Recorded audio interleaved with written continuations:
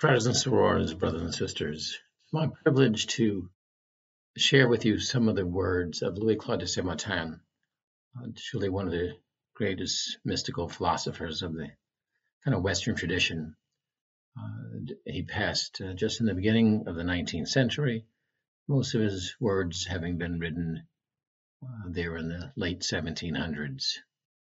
Many of us have found his thoughts, his insights, his spiritual wisdom to be inspiring and to help us on our own road to development. So let me begin with something from one of his writings called On Divine and Spiritual Things. But there are two kinds of mysteries. One comprises the natural mysteries of the formation of physical things, their laws and modes of existence, and the object of this existence. The other comprises the mysteries of our fundamental being and its relations with this principle. The final intent of a mystery cannot be to remain altogether inaccessible, either to the understanding or to the sweet sense of admiration for which our souls are made, and which we have already recognized as a first necessity for our immaterial being to feed upon. The intent of the mystery of nature is to raise us to the discovery of the laws of physical things, the knowledge of the higher laws and powers by which they are governed. The knowledge of this mystery of nature and all that constitutes it cannot then be prohibited now, even since our fall, otherwise its final intent would be missed. The final intent of the mystery of divine and spiritual things, which is connected with that of our own being, is to move us and excite in us sentiments of admiration, tenderness, love, and gratitude. This mystery of divine and spiritual things ought, then, to be allowed to penetrate to the very ground of our being. Otherwise, this double mystery, which connects us with divine things and divine things with us, would fail of its effect. Brothers and sisters, just to elaborate a little bit on these last two paragraphs.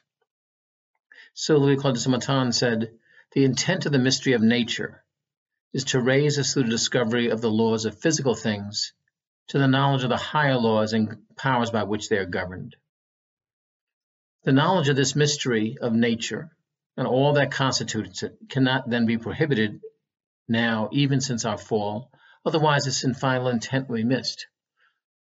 And we really can see this point when he says the intent of the mystery of nature is to raise us through the discovery of the laws of physical things to the knowledge of the higher laws and powers by which they are governed, when we see some of the amazing discoveries of science and how they've revealed the intricacy of nature, the wisdom of nature, the brilliance of nature, the beauty of nature. For many, seeing some of those first images from the Hubble Space Telescope surely inspired in us the awe that took and transcended our thinking, not simply from what were the physical laws responsible for the phenomena, but also with the higher laws and powers by which they are governed. So in that way, our study of nature can bring us to this awe and inspiration regarding the higher powers and laws by which they are governed. And then he contrasted that with the final intent, the mystery of divine and spiritual things, which is connected with that of our own being. He said it's to move us and excite in us sentiments of admiration, tenderness, love, and gratitude. So this mystery of divine and spiritual things ought then to be allowed to penetrate to the very ground of our being. Otherwise, this double mystery, which connects us with divine things and divine things with us, would fail of its effect. So by us looking and studying our own nature, studying the mystery of our own nature, to connect us with that divine source that is within us. So both of these aspects are critical and valuable, the study of the outer world as well as this inner world. He went on to say, but there is a great difference between these two sorts of mysteries. The mystery of nature may be more or less known, but nature itself hardly touches our essential fundamental being at all. And if we experience pleasure in its contemplation and in penetrating its mysteries, that is nature, It is because we then rise above nature and ascend by its means to regions which are really analogous to ourselves. It is herein like a lantern, showing us the way to these high regions, but unable in itself to communicate their sweetness. He said the spiritual and divine things, on the contrary, touch our faculties of love and admiration far more than our understanding. It seems even as though it were to prepare us for a still higher measure of admiration, that they will not so readily yield themselves to our perceptions. For if we could at will subject them to our cognizance, we should not admire them so much, and our pleasure would be less. For if it is true that our happiness is to admire, it is also true that to admire is to feel rather than to know, which is the reason why God and spirit are at once so sweet and so little known.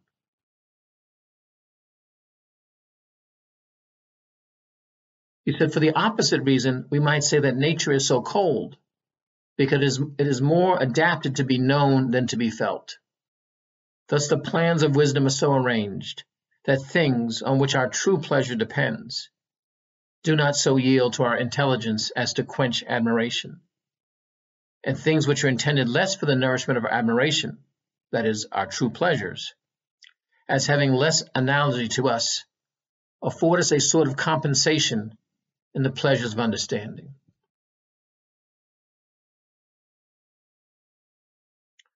So what he's saying here is that the things of nature, when we penetrate them and come to understand them, we get the compensation of the pleasure of understanding, though they cannot in themselves take us to a realization of our higher nature. And he said, so those things which are adapted to be felt, what he says describes as our true pleasure, do not so yield to our intelligence as to quench admiration. And things which are intended less for the nourishment of our admiration, our true pleasures, as having less analogy to us, afford us a sort of compensation in the pleasure of understanding. Think about a sunset. So no matter what science article that we read, right, that explains the physical phenomena of a beautiful sunset, it nonetheless cannot reach to the place where it quenches that admiration. We still recognize an aspect of it that is beyond simply the facts that are described for us. And those things, therefore, are not capable of being so much resolved by our intelligence or understanding, because they really are things that touch our soul and touch the inner part of ourselves. So he is noting that you have these two mysteries, that of nature, where we're able to study and kind of pick apart and pull apart and become fascinated and admire this great wisdom that lies behind the phenomena of nature, though they cannot themselves take us to the deeper realization of our own being. Nevertheless, they satisfy and give us pleasure through our understanding. And those things that can touch our deeper being, the things that can be felt, as he put, they are not susceptible to such analysis as to quench our admiration, no more so than a scientist's description of a sunset will ever quench our admiration for experiencing it. Let's continue with his word. He said, by the way men have managed these domains, they've allowed these two sources, the study of nature as well as the study of our own being, which would have produced delicious fruit, each after its own kind, to dry up. That is, human philosophy, treating of natural sciences, keeping only on the surface, has prevented us from knowing them and has not given us even the pleasure of the understanding which they would have so readily afforded. And teachers of divine things, by darkening them and making them unapproachable, have prevented us from feeling them, and so deprived us of the admiration they would not have failed to awaken in us if they had been allowed to reach us. So when simply approached from the point of view of the natural sciences, which is the same today as it was in his age, keeping only to the surface and not exploring the deeper intelligence that underlies the natural phenomena, give us simply a limited awareness and understanding. And he said those who are teachers of divine things, very often, what we might find very often in many traditional religious practices, they darken them, they make them unintelligible and mysterious and unapproachable, and therefore have prevented us from feeling them and really deeply experiencing them as compared to awakening us, something deeper in us. So he continued to say, the perfection of mystery is to unite in a true and harmonious combination what will at once satisfy our intelligence and nourish our admiration. This we should have enjoyed forever if we had kept our first estate. For the door by which God goes out of himself is the same by which he enters the human soul. The door by which the human soul goes out of itself is the same by which it enters the understanding. The door by which the understanding goes out of itself is the same by which it enters the spirit of the universe. And you can see him pointing out this continuity, this kind of circle of this connection.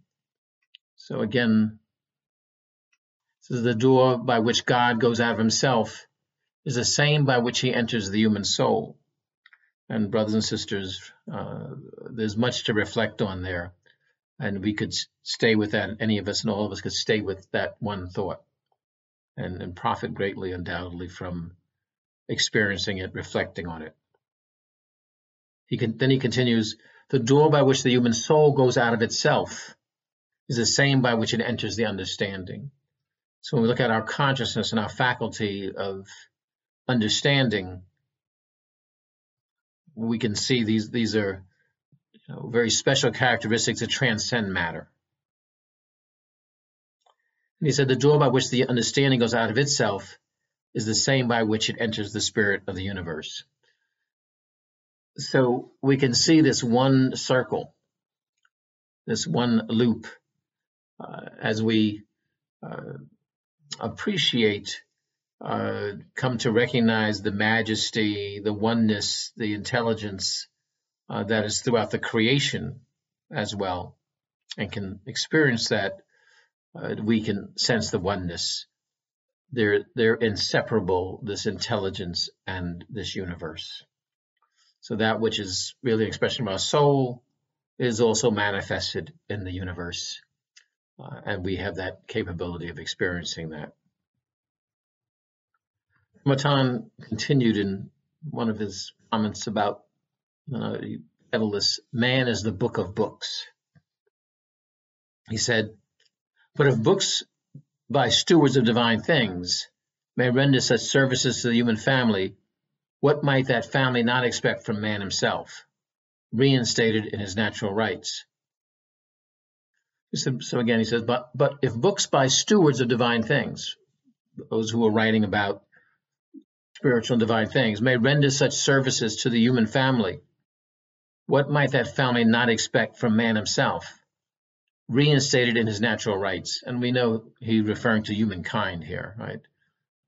The language of the 18th century and so on, but is really referring to humankind. So he said, what might that family not expect from humankind itself, reinstated in its natural rights? Those books are but the highways between great cities.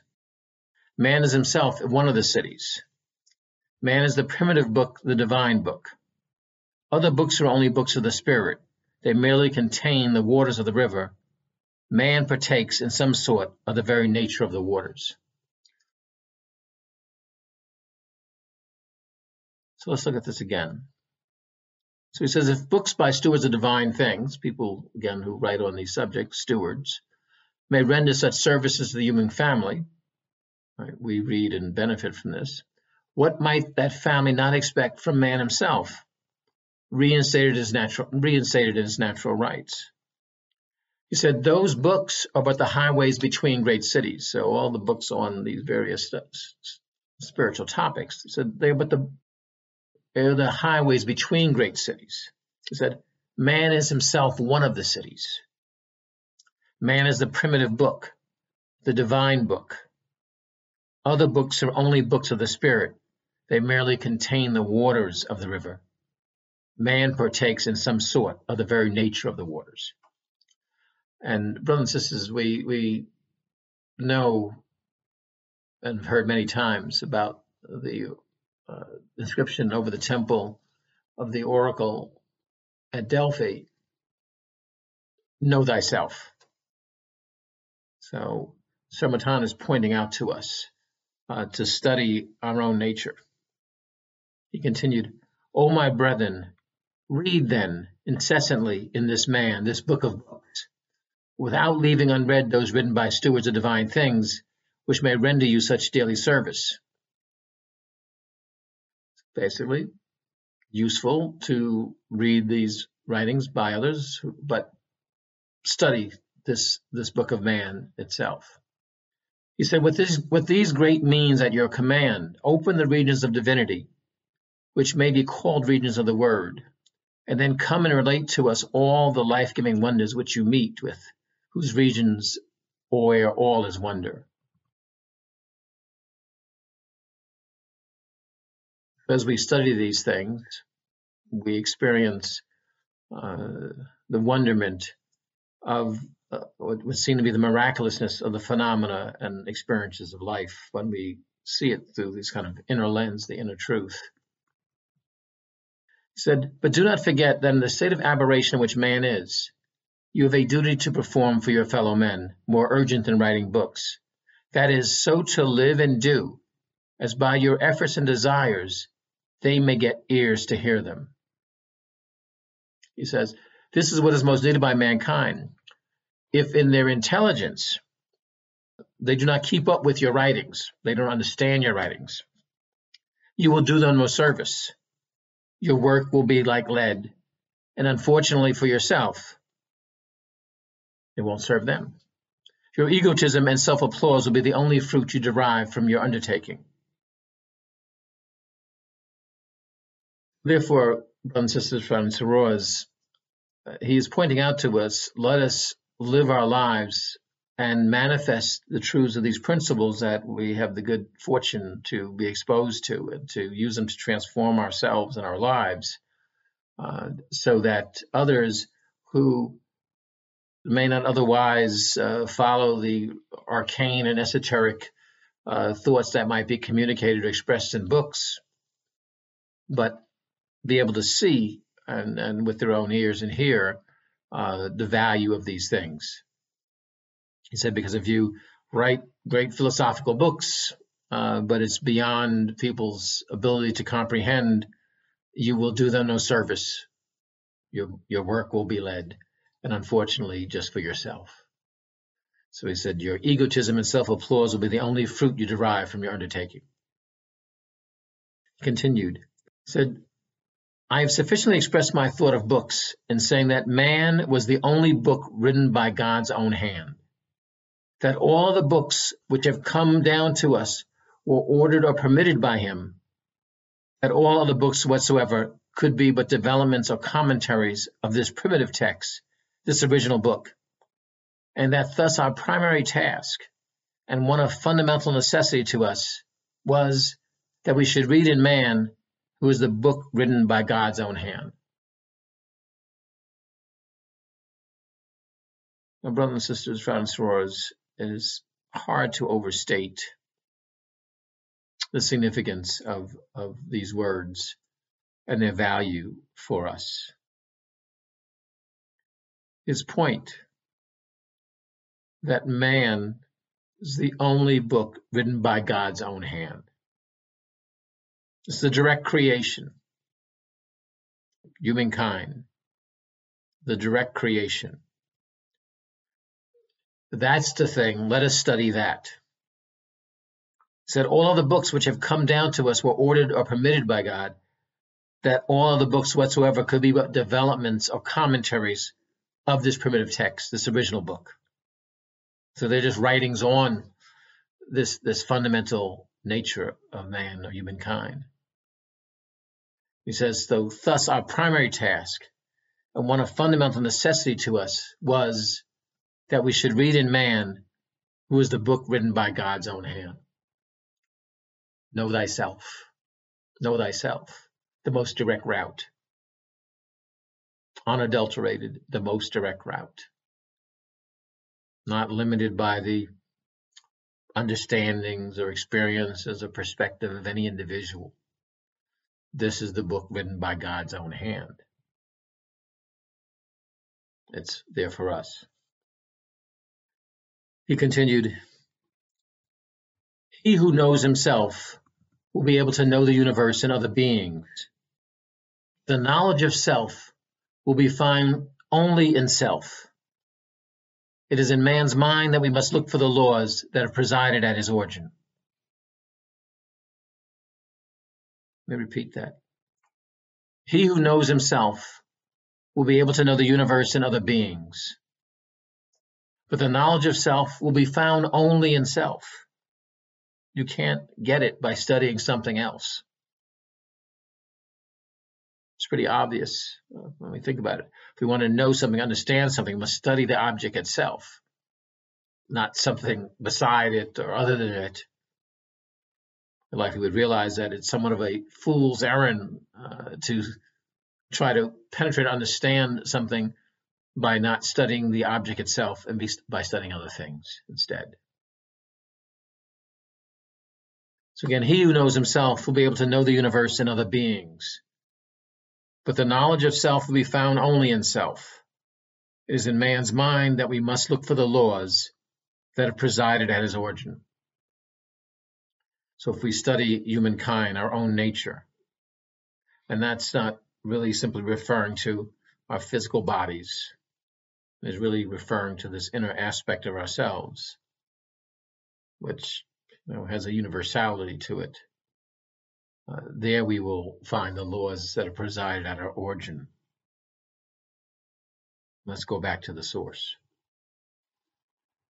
He continued, at the first glance which man directs upon himself, he will perceive without difficulty that there must be a science or an evident law for his own nature, since there is one for all beings, though it is not universally in all, and since even in the midst of our weakness, our ignorance and humiliation, we are employed only in the search after truth and light. So he said that we can see, just stepping back, right? We can see that law governs everything. We send satellites and other devices to the outer reaches of the solar system and beyond because law governs all. Well, if we look about us, we can see it here on Earth materially. So he says, well, we can see that there must be a science for our own nature since there's one for all beings. Manifest differently depending on what aspect of creation we're looking at, but there is law throughout. And since even in the midst of our weakness, our ignorance and humiliation, we are employed only in the search after truth and light. He continues to say, says, in effect, while the efforts which man makes daily to attain the end of his researches, said, although the efforts which man makes daily to attain the end of his researches are so really successful, it must not be considered on this account that the end is imaginary, but only that man is deceived as to the road which leads thereto, and is hence in the greatest of privations, since he does not even know the way in which he should walk. What he's saying here is that humankind, we are searching constantly for truth and light, and that we have not come across adequately with the objective of our research, right, to find these universal truths. It does not mean that they are imaginary, but only that basically we're lost in looking for the road which leads to them. And in that sense, he says we're in the greatest of privations because we do not even know the way in which we should walk to find these results that we seek. Then he continued with something that's, I think, for all of us deeply, something to deeply reflect on. He said, the overwhelming misfortune of man is not that he is ignorant of the existence of truth, but that he misconstrues its nature. Brothers and sisters, friends, for that particular point, we can see this every day in every headline and everything we see about us, is that humans are looking to do the good and seek the good. It's just that very often we're confused and we misconstrue what's the nature of that good or truth. So an example which in its extremeness perhaps illustrates the strength of this truth, that even the person who, for religious reasons, takes up and becomes a suicide bomber actually thinks they're doing something good. They are seeking truth, but they misconstrue the nature of it. They grossly, and that's just true. Fortunately, not many people take such extreme acts, but we see in so much of human behavior where we're all going after the good, but we really, because we are myopic, very nearsighted, we're not very often able to recognize these truths, particularly as we look outwardly, because the outward confuses, the outward contrasts. When we look inwardly, we find the unity. Samantan continued. He said, what errors and suffering would have been spared us if, far from seeking truth in the phenomena of material nature, we had resolved to descend into ourselves and had sought to explain material things by man and not man by material things. If fortified by courage and patience, we had preserved in the calm of our imagination the discovery of this light, which we desire all of us with so much ardor. So what has happened, particularly in the Western world, is our search for truth. We have tried to explain man by examining material things, cataloging them, deeply researching further and further into them to explain man or humankind and living things.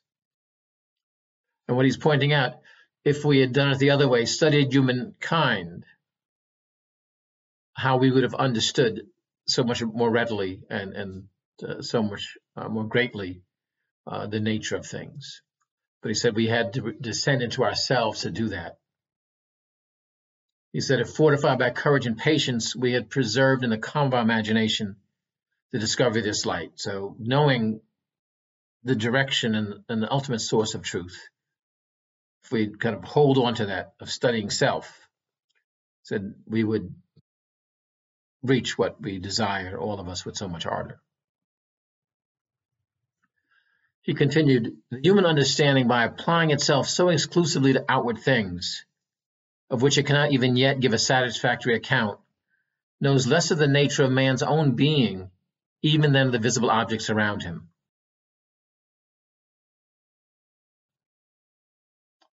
And we see illustration of this. We've got enormous libraries and things that we've researched, but science is totally baffled at the nature of life and consciousness itself, without which there would be no studying or anything else. So as he says here, so the human understanding, by applying itself so exclusively to outward things, of which it cannot even yet give a satisfactory account, right? Science is always still figuring out new things and coming to different understandings of prior things. He says, knows less of the nature of man's own being, even than of the visible objects around him. He said, yet the moment man ceases to look at the true character of his intimate essence, he becomes quite blind to the eternal divine source from which he descends. For if man, brought back to his primitive elements, is the only true witness and positive sign by which this supreme universal source may be known, that source must necessarily be effaced when the only mirror that can represent it to our minds disappears. So let me just repeat that. So He said, yet the moment man ceases to look at the true character of his intimate essence, right? When we cease to look at this essence within us, or the source of our being, he says it becomes quite blind to the eternal divine source from which he descends. So we'll never figure out the divine source which we are based on and expressions of by simply looking at the outer world. So he said then, for if man brought back to his primitive elements is the only true witness and positive sign by which this supreme universal source may be known, that source must necessarily be effaced, kind of blocked, occluded, when the only mirror that can represent it to our minds disappears. So we stop looking at our own nature, because man, humankind, is this expression of this universal source. When we stop doing that, the only mirror that can represent it to our minds, therefore, disappears. So we cannot be found outside. He continues then, when praiseworthy writers and well-meaning defenders of truth try to prove that there is a God and deduce from his existence all its necessary consequences, as they no longer find this human soul sufficiently in harmony to serve as a witness, then go back to nature and to speculation taken from the eternal order. Hence, many excellent spirits in modern times have made use of all the resources of logic and put every external science under contribution in their endeavors firmly to establish the existence of divinity. And yet, notwithstanding these numerous testimonies, never was atheism more in fashion.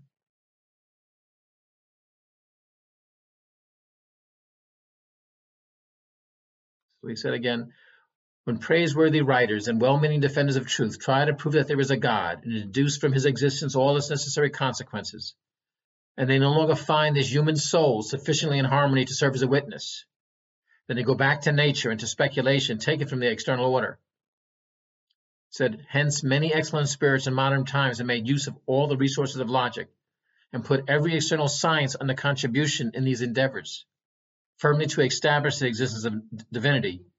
And yet, notwithstanding these numerous testimonies, never was atheism more in fashion. So no matter all the efforts to try to do this through external things, right, using all the tools of science and other things and philosophy and logic, nevertheless, it has not been successful. And as he put, never was atheism more in fashion. And we surely can say that today, 200 plus years later. He said, it must be the glory of our species and show the great wisdom of providence that all the proofs taken in the order of this world are so defective. For if this world could have truly shown the divinity, God would have been satisfied with that witness and have had no need to create man. In fact, man was created merely because the whole universe, notwithstanding all the grandeurs it displays to our eyes, never could manifest the riches of divinity. And brother says, I want to read this paragraph for you. It must surely be to the glory of our species and show the great wisdom of providence that all the proofs taken in the order of this world, this material world, are so defective. For if this world could truly have shown the divinity, God would have been satisfied with that witness and had no need to create man. In fact, man was created merely because the whole universe, notwithstanding all the grandeurs it displays to our eyes, never could manifest the riches of divinity. Friends, as I think about it at times, and you think of the sun or a star, enormously powerful, incredibly powerful beyond really truly our ability to comprehend. But yet without awareness, without self-awareness, the nature of our self-awareness is greater than all of the hydrogen fusion going on our sun or any star, no matter how large and magnificent it might be in magnitude. So Matan continued, he said, a far different effect is produced by those great writers who, in maintaining the existence of God, take man himself for their proof and the basis of their demonstrations. man as he should be, at least, if not as he is. For evidences acquire force and fullness and satisfy all our faculties at once. The evidence drawn from man is gentle in its effect and seems to speak the language of our own nature. That which is drawn from the outside world is cold and arid, and like a language apart, which requires a laborious study. Besides, the more peremptory and decisive this kind of evidence is, the more it humbles our antagonist and disposes them to hate us.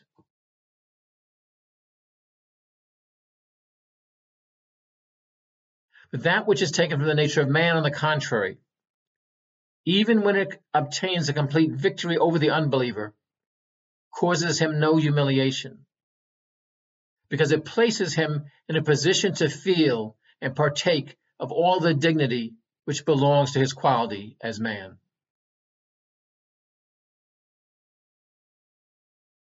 And who is not vanquished by this sublime evidence might, at most, deride it sometimes, but other times he would very likely be sorry not to be able to reach so high a ground, and would certainly never take offense at it being offered to him. And this is enough to show how carefully we ought to sound the depths of man's being and affirm the sublimity of his essence, that we may thereby demonstrate the divine essence. There is nothing else in the world that can do it directly. And so what he's pointed out is when people try to use the material world to give proof of the existence of God, of the divine, said it arouses indignation and resistance very often, and disposes our antagonists even more to hate those who are presenting it. But he said, when the evidence is taken from the nature of mankind or humankind itself, he said, even when it obtains a complete victory over the unbeliever, causes him no humiliation, because it places him in a position to feel and partake of all the dignity which belongs to his quality as man. So even his ideas may be contradicted, perhaps, but he's given an exalted status, right, through this, all the dignity which belongs to his quality as man, when the evidence is taken directly from man. He says, one who is not vanquished by this sublime evidence might at most deride it sometimes, but other times would likely be sorry not to be able to reach to so high a ground, and would certainly never take offense at it being offered to him. And that is enough to show how carefully we ought to sound the depths of man's being and affirm the sublimity of his essence, that we may thereby demonstrate the divine essence, for there is nothing else in the world that can do it directly. He said in closing, I repeat, to attain this end, every argument taken from this world and nature is unsatisfactory, unstable. We suppose things for the world to arrive at a fixed being, in whom everything is true. We let into the world abstract and figurative verities to prove a being who is altogether real and positive. We take things without intelligence to prove a being who is intelligence itself. Things without love to demonstrate him who is only love. Things circumscribed within limits to make known him who is free. And things that die to explain him who is life. My brothers and sisters, friends and sorors, may you ever dwell in the eternal light of divine wisdom.